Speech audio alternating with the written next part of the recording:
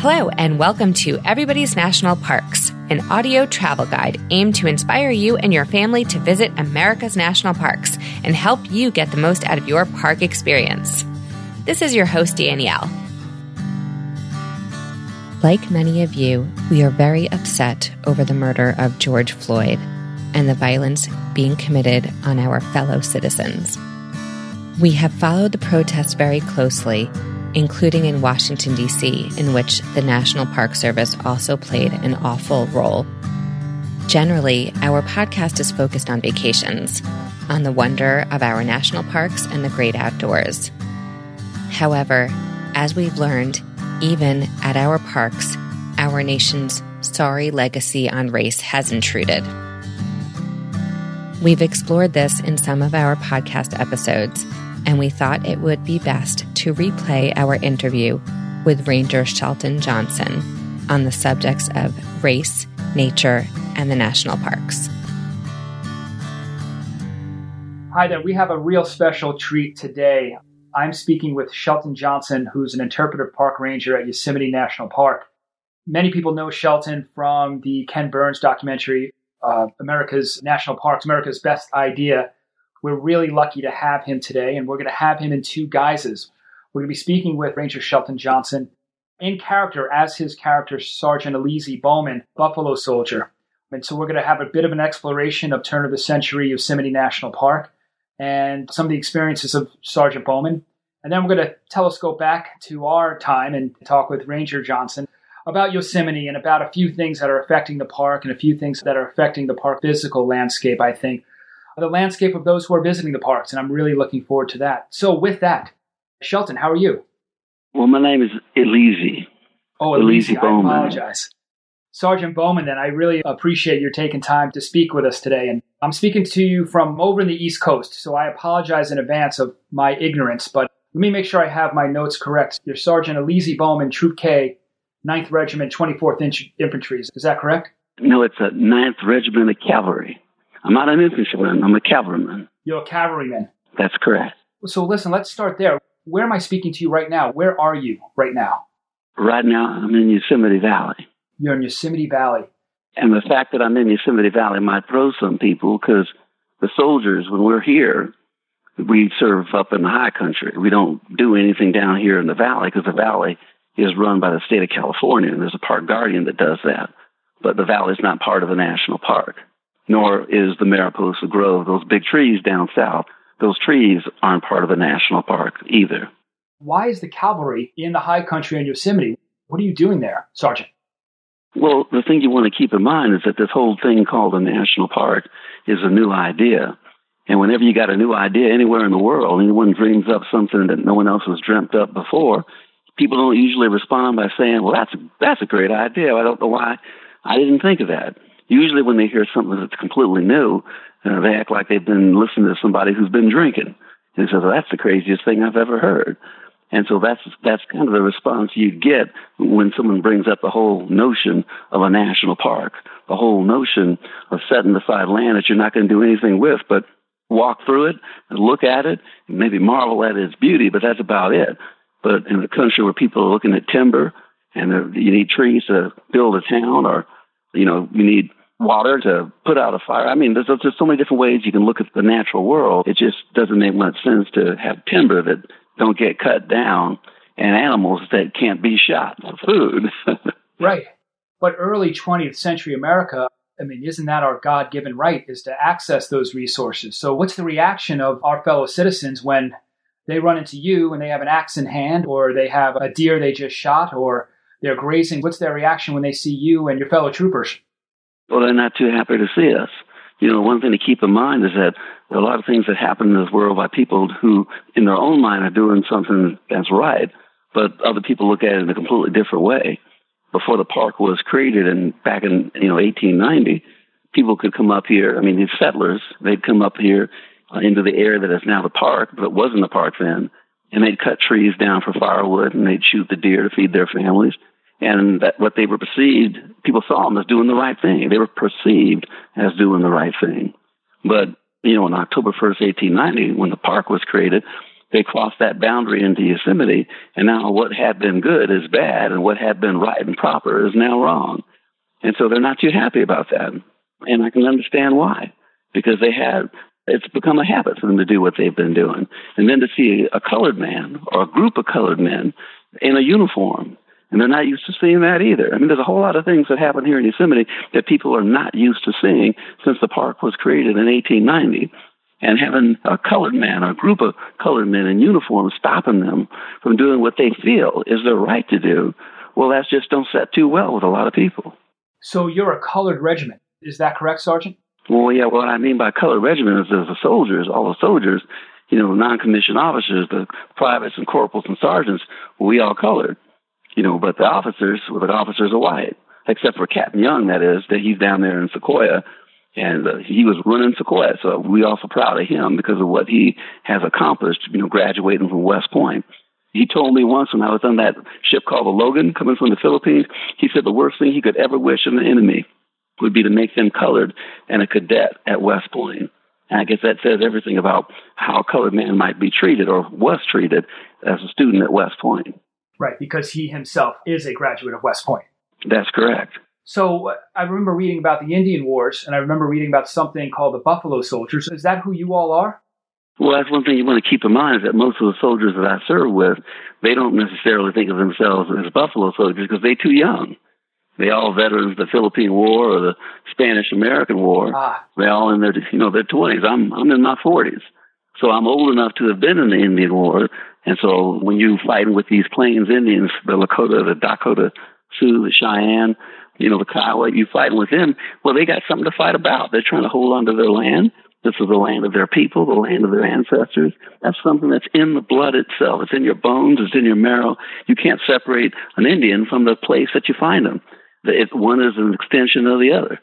But when you, from South Carolina, Mississippi, I'm from South Carolina, from a little town called Spartanburg, and you don't have very many opportunities down there because people still see you the way they saw you when you were enslaved, then you're looking for something better. I ain't met anyone in this world that's not looking for something better.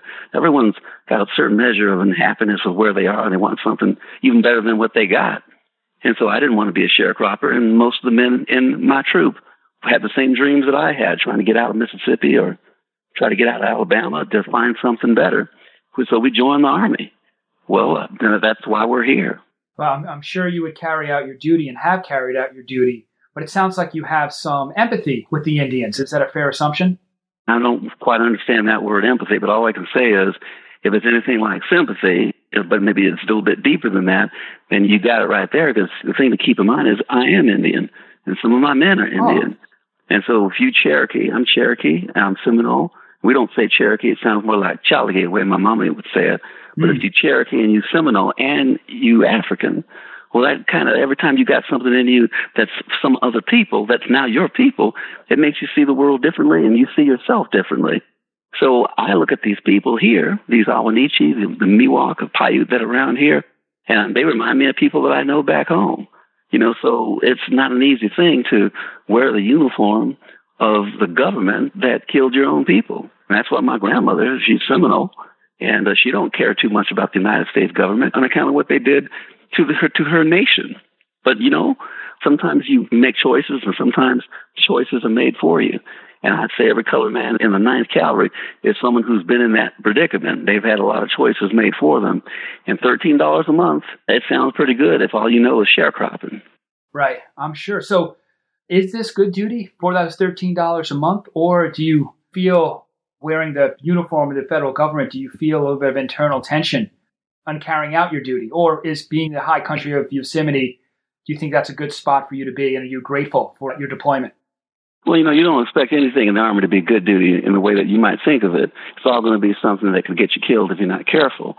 But I did hear when I was at the Presidio, we were down there after coming back from the Philippine War, I heard that the soldiers that got sent up to Yosemite and Sequoia, one officer, I think his name was McClure, he referred to this duty or this place as the cavalryman's paradise. I heard about Fiddler's Green, a place you go to once you've been killed, but that never appealed to me. I'd rather not ever see that place. But the whole idea of going to a place that's a paradise for soldiers, because there ain't no one there that is trying to kill you, right off, that sounded pretty good to me. What Yosemite is, and that's kind of what Sequoia is. It's a beautiful place, and I don't think the word beauty does it justice. Now, it sounds like you were part of the Philippine insurrection, or at least helping to put down the Philippine insurrection, which I know was a nasty conflict. So I would imagine being in Yosemite must seem a bit of a relief, but can you compare where you've been? It sounds like you've been deployed all over the country, San Francisco, the Philippines, and now you're in Yosemite. Is there something singular about being in Yosemite in terms of what you're being able to see for us back east? Is there something singular about it as compared to where else you've been, in the South or over in the Philippines or anywhere else in the country? Well, there ain't no place that I've ever seen that's like Yosemite. They got this word for it here. They call it a high country. You know, where I grew up in Spartanburg, South Carolina, my mama talking about a high country, she's talking about heaven. She's talking about some place you get to, you know, once you just put off this flesh we got on our bones and you just move to something that's just light, just the wind. You up there, you know, in the presence of God. Well, you don't have to die to get to such a place. I mean, all you need is a good horse and it'll take you right up to the high country. And that's one thing I like about this. I don't know for certain if I ever really want to leave. You don't really have that opportunity when you're in the Army to decide where you go. You're told where you're going to go. You're told what you're going to do. And there's no one here that's actively trying to kill us. So it's definitely good duty compared to being in the Philippines when those folks are fighting for their freedom and we were there trying to take it away. Right, right. And you said, Sergeant Bowman, you're in your 40s now. So, and I don't mean to presume, but you may be getting closer to the time where you leave the military. What would you think you would do next? What opportunities are there for you if you're not in federal service and in our military? One thing you want to keep in mind is my mother and my father, you know, they had been enslaved before emancipation, obviously. And they never owned the land they worked on, that they bled on, that they sweat over. You know, that land was owned by someone else. That's the whole notion of someone who's sharecropping. You know, you share the yield of what you put in that ground, the seeds that bear fruit. You share it with someone who owns the land. So I'd say that on behalf of my mom and my daddy, the one thing I want to do more than anything else is own a patch of this earth that only belongs to me, that I can say, this is my property. I ain't no longer property. My mom and my daddy, they no longer property. But property is a word that means I got something I can put in my pocket, not someone else. And that's what I'm looking for. I'm just looking forward to a time when I can get rid of this uniform and get rid of these officers who are always telling me what to do.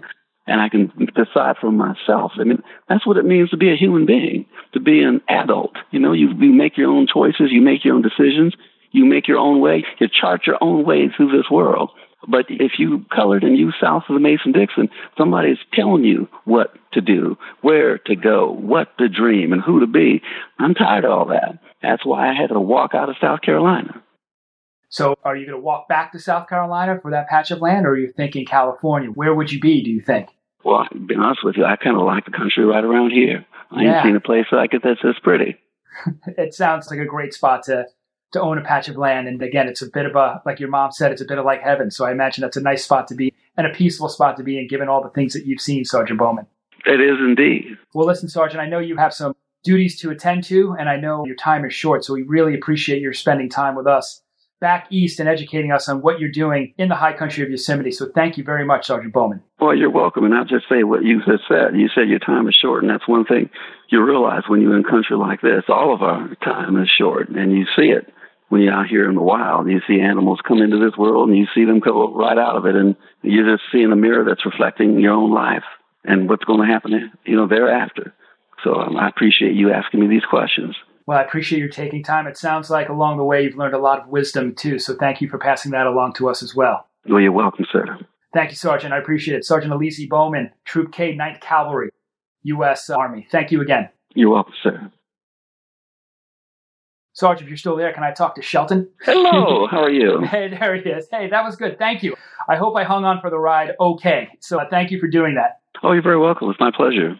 That was a great education, and I really appreciate it. I didn't know Sergeant Bowman was in the Philippine War and part of the Philippine insurrection. I don't know if he saw tough action, but I do know, what little I know is that was a nasty, nasty conflict. So I have a lot more sympathy for Sergeant Bowman even before then, because not only did he have to go through what he had to go through, but being a veteran of that conflict, again, I'm sure being in Yosemite must have felt pretty peaceful for him. I hope it was for him when he was there. Well, you know, the thing to keep in mind is that one thing that I've just realized is that when they came to Yosemite, and they had to deal with the silence, the literal stillness of the highest mountain range in the United States. We look at it and we see the medicine of that, but they might have had a completely different experience because when they're in the Philippines, it was literally guerrilla fighting, guerrilla warfare. So they're thinking the silence usually precedes a gunshot or a fusillade of gunfire. So I'm pretty certain that they were uncomfortable in the high country initially, because even though beauty is its own kind of medicine, as John Muir would put it, he used that phrase, beauty hunger. If you've been indoctrinated in warfare, and that kind of warfare that was going on in the Philippines, then coming to a place that's this silent might have been initially, and probably was initially, unnerving to them, because it's the silence that precedes the gunshot. Right. So they would have looked at the stillness or listened to that stillness and perceived it in a completely different way, because the quiet that they experienced in the jungles of the Philippines, and it was never true quiet, just like there's not true quiet here in the Sierra. There's the wind in the trees, there's the sound of bird song, there's animals, there's a river or creek flowing by. All those things were part of their environment. But it's interesting to me how one, through experience and history, can associate a negative quality to something that innately is positive. That's fascinating. I never would have thought about it that way, but you're right. It must have been very disconcerting to have that space and silence that we enjoyed on our vacation, or you get to see every day. Again, as you said, unnerving. Yeah, it's like the folks that visit national parks. They go to national parks, to experience that stillness and that quiet. But every once in a while, parks can surprise you. Like in 1877 in Yellowstone, the Chief Joseph and the Nez Perce were fleeing the troops of General Nelson Miles. They went right through Yellowstone National Park. In 1877, the park was 5 years old. So imagine being a tourist there, and suddenly there are these native peoples fleeing the United States cavalry right on their heels. So it's interesting how a place that one can perceive as being bucolic, still, tranquil, and all of those things, in a snap of a finger, you could see it. This is not right. Something's not right here. It's too quiet. That sort of thing. Well, I wanted to key off that a bit. So how do you, that contrast we were talking about in Yellowstone, where you have a visitor and the Nez Perce are fleeing and streaming through, yet it's supposed to be this democratic ideal that you've talked about eloquently, and Daniel and I spent a lot of time speaking about. In your mind, how do you reconcile the democratic ideal, the national park idea, and particularly the crown jewel of Yosemite, with some of these internal tensions that we've talked about, whether it's Sergeant Bowman's experience or things like the Native American experience, or just in general, kind of the idea that the parks are for everybody, but in reality, sometimes they're not for everybody. How have you thought about that over the course of your career? Well, that is my career. Because the thing that's important to keep in mind, even though, as you said, the parks are a democratic extension, I put it this way, the parks are the whole notion of democracy turned into an environment within which you can breathe its air. You can breathe the fragrance of democracy, of that idea itself. You can walk through it and leave your footsteps behind you. It's not something that's just simply on a piece of paper. It's an environment. It surrounds you, and you're within that atmosphere. And the challenge with that is that when you think of Thomas Jefferson and the Declaration of Independence, when he wrote "We the People," he's not referring to women, and he's not referring to indigenous people, and he's certainly not referring to people of color, and especially African Americans at that time. So luckily he didn't spell out, and nor did the Founding Fathers really spell out what they meant when they wrote "We the People." They meant men of property free of debt. That's the people they were referring to. Thomas Jefferson was thinking about Benjamin Franklin and folks like that. He wasn't thinking about the fact that he owned people that were back on his property in Virginia. Thomas Jefferson was a slave owner. That's part of that complexity of this democratic institution that we call the United States, but also the extension of that is the national park idea itself, for the benefit and enjoyment of the people. That's what's inscribed over the Roosevelt Arch leading into the north entrance of Yellowstone National Park. But in my research and in my study of this story, I always ask myself, who are the people? How do we define the people? In my mind now, it defines everyone, all Americans, and to a great degree, all human beings, because all of us are essentially the people, because every human being on this earth descends from a group of human beings that lived in sub-Saharan Africa, thousands and thousands of years ago. We're all one extended family. It's just that we've forgotten that. We've literally forgotten our roots and our rootedness to each other. How do you think about the concept of enjoying the park where, maybe this is overthinking it, because I imagine 99% of the people that are flowing through Yosemite right now, they're on vacation. They're there to relax and have a good time and enjoy the park in situ. But do you ever feel frustrated that they will not have the full concept of the park unless they know the story of things like displacement of native peoples, or Sergeant Bowman's story, which is in Yosemite, I don't think a negative story. I think it's an inspiring story, but Sergeant Bowman's background as a Buffalo soldier certainly shines ideals on inequality. Do you ever get frustrated with that? Or should maybe, and Danielle and I talk about this all the time, or should we just relax a little bit and realize, well, look, we're on vacation and maybe we take a break from that? How do you advise one should approach that when you're entering a park like Yosemite or Yellowstone and the Nez Perce story that you just described? I'm the sort of individual that I don't want a piece of something. I don't want to see a fragment of the Mona Lisa or a fragment of some painting by Gauguin, or I don't want to pick up a book. Say I'm reading Joseph Conrad. I don't want to be reading, one of his novels and then find out that, chapter 5 is missing. And then someone says, well, there's nothing of interest in chapter 5. I want the totality of his artistic vision. I want the totality of that experience. And it's the same holds true when you're looking at national parks. You want the fullness of that experience.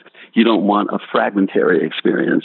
And that's why people go into the backcountry, because they're trying to seek what they've lost. And that's why John Muir coined that phrase, beauty hunger. The fact that, in 1900, most Americans would have classified themselves as being part of a rural environment. By 2000, most Americans classified themselves as being part of an urban environment. But we don't talk about what we've lost by moving from the country, literally, to the city. I saw that when I was in the Peace Corps in West Africa. There were so many folks that lived in villages outside of Monrovia. I was in the Peace Corps in Liberia, and they had a word for it. If you go to the city, you become Kui. You get not civilized, but acculturated to the urban lifestyle. And we've forgotten what it's like to have that intimate connection with Earth around us. And we've forgotten what it means to be a human being, because to be a human being is to have that connection. So think about the Greek myth of Antaeus. As long as Antaeus and his feet touched the ground, he could not be defeated. And then Hercules defeated him by tearing him away from the ground and strangling him in midair. Well, that's basically the beginning of the Industrial Revolution. That's what we've done as a society to ourselves. But we don't need Antaeus to do it. It's self-wrought. We're doing it to ourselves.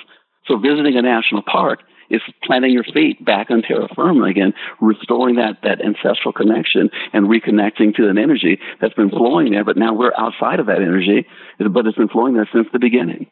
Well, I want to pull on that thread a little bit, because I know you've spent a lot of your time on the issue of bringing more, in particular, African Americans to the national parks. And just some quick background for us, and we very rarely talk about this on our podcast. It's focused on the national parks, but I'm a commissioner for the New York State Parks on Long Island.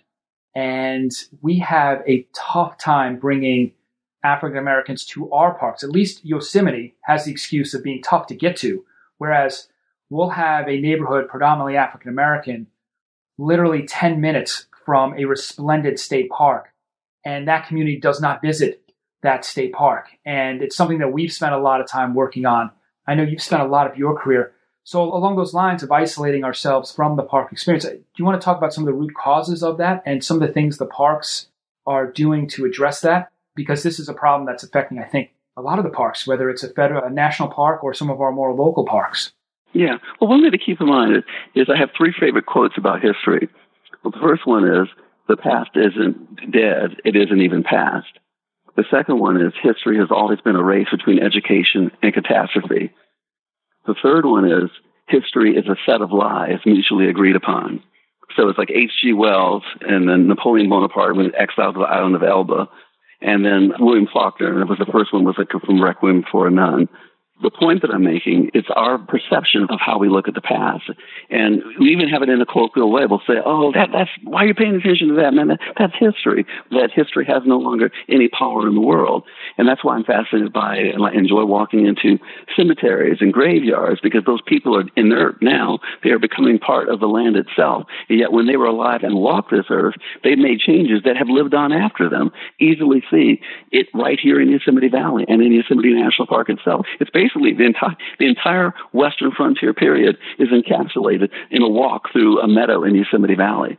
The period of that which was wild to agriculture development, transformation, the building of an urban infrastructure. It all happened right here in Yosemite. It all happened in Yellowstone. So you can see it kind of in microcosm right in the national park setting.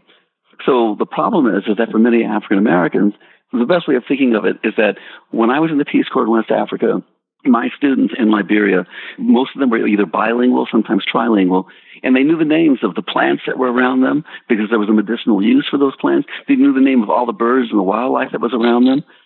But due to the Middle Passage and the fact that Africans were shackled next to other Africans of a completely different nation, of a completely different culture, and most importantly, that spoke a completely different language, that was done intentionally to prevent rebellion, like the Amistad. They wanted to make certain that you can't start a rebellion unless you can communicate with the people that are part of the rebellion.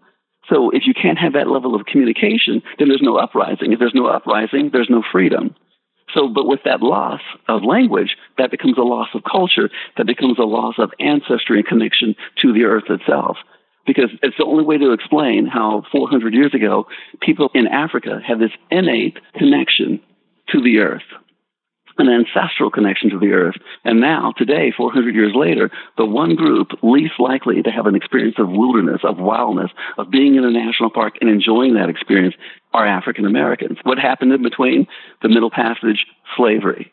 Is it possible to unpack that in some ways to reestablish that connection, or is that connection just sundered forever because of slavery in the Middle Passage? No, there's no such thing as a sundering forever, because it is part and parcel of what it means to be a human being. All of us, every human being on this earth, at some point was native to a place, was indigenous to a place. And so all it takes is to re-immerse yourself. I mean, John Murray put in those terms of giving yourself that baptism back into nature. If you're standing right now at the base of Lower Yosemite Fall and all of that spray is blowing across that footbridge, it is a baptism that's above the water, not in the water. And any human being that's there can feel that excitement, can feel that electricity, and can feel this connection to something that's much greater than they are. And you don't have to be retaught that. You don't have to be retaught something at the cellular level. It's in your bones, it's in your blood, it's in your eyes, it's the light that you see, it's the sounds that you hear, it's what you can feel through your fingers, what you can feel through your feet. It's that innate connection between what it means to be a human being and what it means to be an earthling, to be of this place, to be of this planet. You don't have to be taught that. You just have to feel it. That's what's great about wildlife. They don't sit around thinking about, who am I? What's greater than them? They're just doing it. They're zen already. They're just in that moment all the time. So that's part of the problem. If you can just bring the people of color who have not received that invitation, that recognition that they are owners of America's best idea, you put them in these places, the places themselves need no interpreter. They will communicate directly, viscerally, to every individual in their own way, and they'll feel that connection. They won't think about it. They'll just be, and they'll be having it. The trick is getting them here. That's the thing. It's a trick, but actually, I'm going to argue with you that it's heartening because it's a policy issue. It's a bureaucratic issue of transportation. And at least for me, I can wrap my little brain around that. I was worried that there's something else going on. And so if it's just a transportation issue and then let the humanity take over, that's solvable, is it not? It is solvable, but the thing to keep in mind is that sometimes this gets reduced to blue-collar, working class, which is my family. It gets reduced to the economic barrier of African Americans or other people of color may not have the financial wherewithal to just take a trip here. Okay, the best way I have to describe that is Oprah Winfrey. You know, in 2010, I invited Oprah to come here to basically make the announcement that was not made to African Americans throughout our history that America's best idea belongs to you as well. And I thought that if Oprah made that announcement, if she made that recommendation that the national parks are the collective inheritance of every American, then that would change things. And so Oprah came here. She did that. And then she flew me out to Chicago when I was there. It was the last season of her show. And I remember asking her, having a conversation with her right at the end of the show. And I asked her, have you ever visited a national park? And she said, no. And I'm thinking, she's a billionaire. She has her own private jet. She can go anywhere in the world whenever she wants to. But her trip to Yosemite in 2010 was her first trip to any national park anywhere in the world. She had never been to a national park before. And what does she have in common with the folks 400 years ago? Well, those were her ancestors. That's what she has in common. And she has that same experience of enslavement with her ancestors and Jim Crow with her, and all of that is that story that's written in the blood. There's no ink that's as potent as any story that's written in the blood. And that is what genetics is all about. It's the stories that are written within us. And that's what she shares, and that's what all people of color and all human beings share. We share that ancestral heritage. And that is what is the block right there, because we don't really, as a people, meaning African Americans now, as a people, we're not really so much thinking of the bad things happening in nature. This is not a memory from 400, 300, 200 years ago. Well, now it's closer to that. This is a memory of what's happened during slavery and post-slavery. During slavery, if you escaped into the wild, that was good. Right. You're out there. You're good. That's a good thing. But after slavery, things change, because now you have the fugitive slave law. You have the slave catchers going out there chasing you. So then it starts taking on this more of a negative cast, this negative tone to it, because it's a place that's hostile, because there's hostile forces at work trying to take you back to what you escaped from. And when you shift from that to Reconstruction and Jim Crow and the rise of the KKK, because now we've been granted freedoms that we didn't have before. 13th Amendment ended slavery, but not quite. 14th Amendment granted us the rights of full citizenship, but not quite right. 15th Amendment gave us the right to vote, but again, not quite right, because there are all these other rules in place. There were, anti-testimony laws on the books. There was literacy tests that you had to pass. So there were all these barriers, these codes that were put in place to keep us where we were, not where we should have been based on those amendments. And so what I'm saying is that all of that stuff adds up to a disassociation from the land, because you can't own the land at a certain point in African American history, but you are owned by the land because you were chattel, you were property. I feel like I've had a breakthrough here in understanding. So now that also drives insularity, right? So if you have lost that connection and you have a lot of these actions pulling against you, I'll pick on Oprah, then don't leave the south side of Chicago, or here on Long Island, don't leave Brentwood, don't leave Freeport, right? So the idea is stay in the neighborhoods where we feel comfortable, which is also a human instinct, right? That's right. Stay where you're comfortable and don't venture out, because if you venture out, if you leave the boat, right, then something bad could happen, right? You're absolutely correct. So think about the film that just won Best Picture, The Green Book. Did that so African Americans could travel safely across the country. So the dominant culture has this history of, remember Anita Bryant singing, "See the USA in your Chevrolet." Think of the America post-World War II and the affluence, and we've become a world power, and the money's coming in. So not for everyone, but the money's coming in.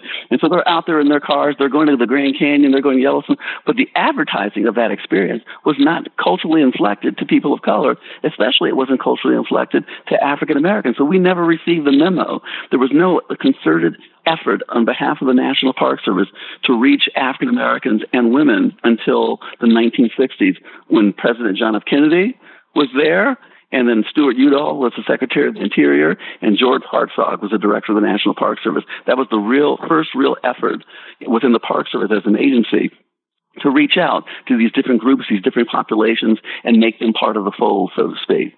But what was going against that is the decade after decade, century after century of conditioning and disassociation of the land, where you're no longer seeing the land as an incredible environment that shaped your culture, shaped who you are as a human being, as opposed to the land where your grandparents literally, or great-grandparents, or great-great-great-grandparents literally worked to the bone, bled, sweated, and died on. And the echo of that legacy that reverberates today. And that's why many African Americans, when they look out and they see the outdoors, they see these mountains. And I had this experience myself. I was in Washington, D.C., Southeast D.C., working for the Park Service. And I showed my class, not my class, but a class of students. They were young people.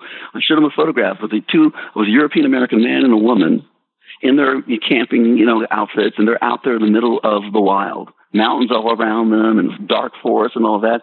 And the response of the kids, who were mostly African American, was this: did they make it out? Are they okay? Were they killed? And so that tells you the lens through which they were seeing that experience. They weren't seeing an experience that made them think, "Oh, I can't wait to get there. Oh, what a beautiful place. Oh, I love to get there." They were saying that, "Oh my God, you could die there. People are after you there." And I still hear to this day, when I talk to some African American families, "I'm not going up into those mountains. The KKK is up there."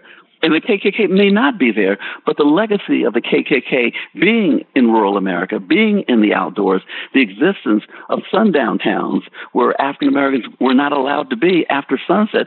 And if they were, they faced physical, psychological psychological, emotional brutality as a result of that transgression. Well, the memories of all of that have been passed down from generation to generation to generation, and it's the accumulation of all of that leads to, I'm not going up to Yellowstone, Montana. Do you know any black people out there in Montana? I can hear the conversations. Well, and it's not just that of, hey, the KKK may be up there, but it's and you mentioned this briefly, but it's the inverse of Woody Guthrie. This land is your land. This land is our land. Well, no, this land is your land. This land is not my land. So one of the reasons why Danielle and I take our kids all around is, forgive me, this is where I believe in American exceptionalism with our national parks, right? And this is why I'm proud of my country, where if you're someone who doesn't have that same experience, you may say, yeah, this is not my land. And so why am I going to go to those mountains you talked about? I'm going to stay here in Anacostia, or I'm going to stay here in Wyandanch on Long Island. I'm not leaving. So I can see that also holding one back from venturing forward too, right? So it doesn't feel as something that you want to share in because it was never shared with you. Am I off base? Exactly. No, you're absolutely right. And I put it this way. It's also, as a community, we're suffering from a crisis of translation, because we've been so removed from the national park experience since the whole messaging involving national parks was not culturally inflected toward us generations ago. It's not something that we were told was there for us. So why would we claim something that was never really in our own minds, collective minds, offered? And so here's the other thing. When people go on vacation, and that's really what you're looking at when you get to the gist of the national park experience, people getting away from the workaday world, they're supposed to go there to relax, to remove the pressures of the workaday world and be with their family, the people that they love all around them. Well, then that is the absence of anxiety. That is getting rid of stress. But if you talk to people of color, you talk to communities of color, African Americans in particular, about going out into the great outdoors, there's anxiety because of this history. But think about, again, the Green Book. You couldn't safely just travel to a place you don't know whether or not you're going to be served, if you're going to be poorly treated, if you're going to be brutalized in some ways, either psychologically or physically.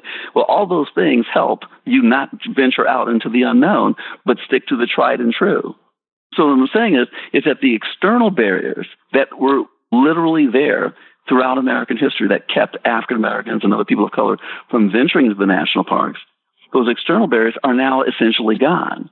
But now these internal barriers are barriers that we have created in response to those external barriers, that history, that legacy of exclusivity as opposed to inclusivity. And so the result is we no longer need someone to say, you're not welcome here, boy. We say it to ourselves, but we don't say it, boy, which says, I don't feel welcome here. And that sense of not feeling anchored and rooted in these other environments, it's that internal separation that keeps us separate from this experience, even though it's America's best idea, even though Yosemite and Sequoia were protected by African Americans 100 years ago, that there were African Americans who essentially were working as rangers before the National Park Service even existed. But internally, culturally, many African Americans think that that's something that white folks do, but we don't do. And yet we were there at the beginning. I mean, Yellowstone, 1872. Yosemite and Sequoia, 1890. The Park Service wasn't created until 1916. Right. Well, with that, are those barriers coming down? Is it getting better? And this is a small sample size, but our first trip to Yosemite just a month ago that we've talked to you about, we thought we were there. We thought we were being clever and being there in shoulder season. But our campsite in the valley, in the front country, was packed to the gills. And it was mostly what we saw school groups that were, their week trip, their senior trip to Yosemite. And it was very heartening to see how, again, shoved back, because maybe it's just that 1 week, but it was a pretty diverse group of people in our campsite, which we were really pleased to see. So is it getting better, or did we just catch it on the right week? No, it is getting better. And it's getting better because people are becoming maybe they're becoming a bit more daring, but it's more than that. I think it's also people within the cultures that we're speaking of, people that are Hispanic or Latino, Chicana. They're basically realizing that this is part of what it's all about. And I see this effort to connect people of color to the national park as a natural extension of the civil rights movement. Cesar Chavez, Martin Luther King, Frederick Douglass. All of these folks are in that same current of transformation. And the parks is that end of that arc. I mean, it's like what Martin Luther King Jr. said, the arc of the moral universe is long, but it does eventually descend towards justice. Well, it also descends toward a mountaintop, and he talked about being on this aesthetic mountaintop or philosophical mountaintop, but I take it literally that maybe he really meant a mountaintop, and we're the best views in the world on mountaintops. And the best places to have those views are in national parks, on wild lands and wilderness. And for me, the end of all of this is the beginnings, cultural beginnings as a species. So it's all, like John Muir said, it's all going home. It's all a homecoming, because that's where all they come from, these natural environments, these wild environments that we transform. And that's the beginning of human civilization. So it's all going home again, but it's just getting that word out, the good word, right. Out gospel, to everyone. Right? Yeah, the gospel, according to John, but not just John Muir, the gospel according to Frederick Douglass, the gospel according to Martin Luther King, the gospel according to Langston Hughes, the gospel according to Sonia Sanchez or Alice Walker or Maya Angelou, or all of these folks. It's the same thing that we've been striving, is to redefine who we are and remember who we are within this new context called America. To find that which is African within this context called America. And you don't have to go to Uganda to be in Africa. You can go to Rocky Mountain National Park and feel Uganda. You can go to Yellowstone and feel Chad, because it's the same speck of dust floating around in eternity. You don't need all of that. We're already where we want to be. Shelton, Danielle's smiling because you don't know how close you hit the mark. So Danielle, which we failed to tell you, is also a RPCB from Madagascar. And boy, being in the Mariposa Grove, and I don't want to steal her thunder, but Danielle was saying, this is the only thing that can compare are the baobab trees that are in Madagascar. And so just that same sort of stately trees that are ancient. For her, going to Mariposa Grove was going back to Madagascar in many ways. So you really hit the nail on the head. Well, just think about Neil Armstrong when he was in the Sea of Tranquility. And I remember he was talking about how he could extend his hand, and with his one thumb, he could cover the entirety of the earth. And everything that had ever been lived and fought for, every struggle, every love, every hatred, every petty dispute, every passionate battle, all of those things could be covered by the thumb, which meant that, if you were viewing that final battle, that final contest between a nuclear war, it would look like suicide from the Sea of Tranquility, because all you would really see is missiles going up and missiles coming back down on the same exact speck of dust. It would be a view of absolute insanity. It's just that recognition that Africa is wherever you happen to be. And whatever ancestry most Americans hail from, they're already there. If you're from Iceland, if you're wandering around in Ohio, you're still in Iceland. If you're from France and you're wandering around in Florida, you're still in France. Because from that larger perspective, the Carl Sagan way of looking at things, we've never left those. It's just a different, slight facet of the same speck of dust. It's the same place. It's just one little planet. Right. I could keep going for a long time, but knowing how tight your time is, I just we'll take it from the pale blue dot. I want to telescope back into that pale blue dot, into Yosemite. For my last question, Shelton, you've been in Yosemite for a while, and our next series is on Yosemite. Was there a moment in all your years there, maybe a moment of stillness and quiet, where you were there, maybe on duty, maybe off duty, just hits you like a ton of bricks, that transcendent moment? Or do you have those transcendent moments every day? And if you do, can you just share with us one, maybe even something that happened this week, but do you have a moment that you can share with us of your time in Yosemite? Well, one moment that I have is something that people wouldn't expect. It was in the middle of winter. It was years and years ago, and the storm was breaking. Just like we think about that clearing winter storm photograph, a famous photograph by Ansel Adams. It was that kind of moment. And I was near Shuttle Bus Stop 6. I mean, nothing like Glacier Point or deep in the wilderness north of Tuolumne. I was near Bus Stop 6. Every tree around me, every plant around me was completely encased in snow and ice. The sun broke through. Everything began to sparkle. Everything, there was just this prism effect that was happening all around me. And I was walking on the bicycle path. And at a certain point, something just changed. There was a change in the quality of the light. There was a change in the air and the atmosphere. There was a change in the pressure. something was just different. It was like I was dislocated from where I was, but yet I was always where I was. And I was standing there, and I could feel the light around me was unlike any light I had ever seen. And it wasn't just the opacity of the clouds and the sun coming through. It was something that was much deeper than that. And it was palpable, and it was tangible. And I was not the only one to see it.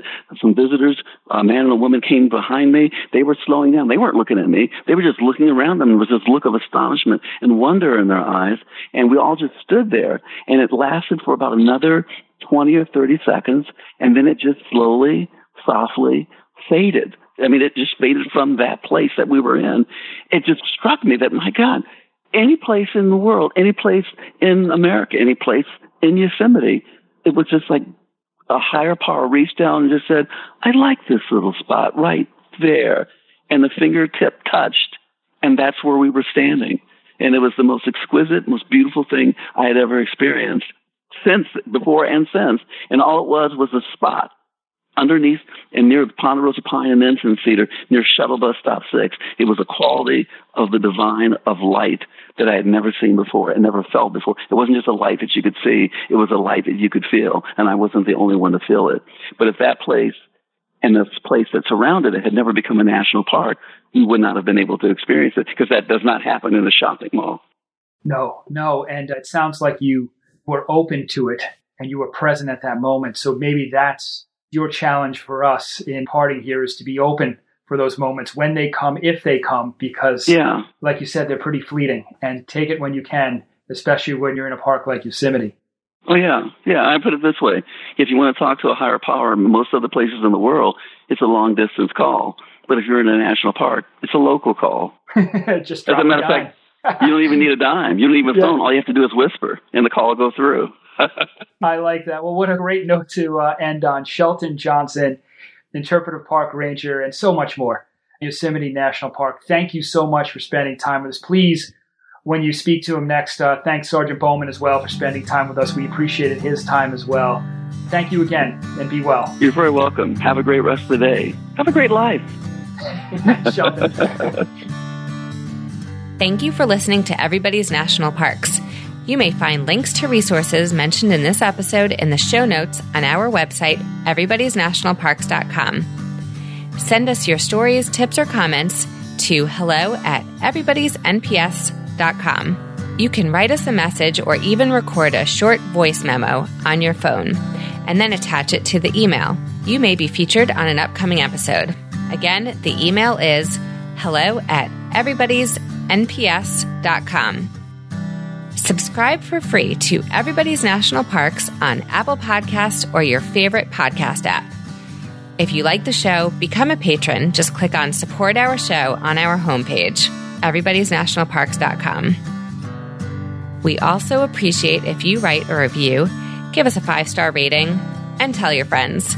This helps more people find us. Follow us on Twitter, Facebook, and Instagram. We love to hear from you from the parks you are visiting, so please tag us at #Everybody'sNationalParks. Most of all, enjoy exploring the national parks with your family. Bye for now.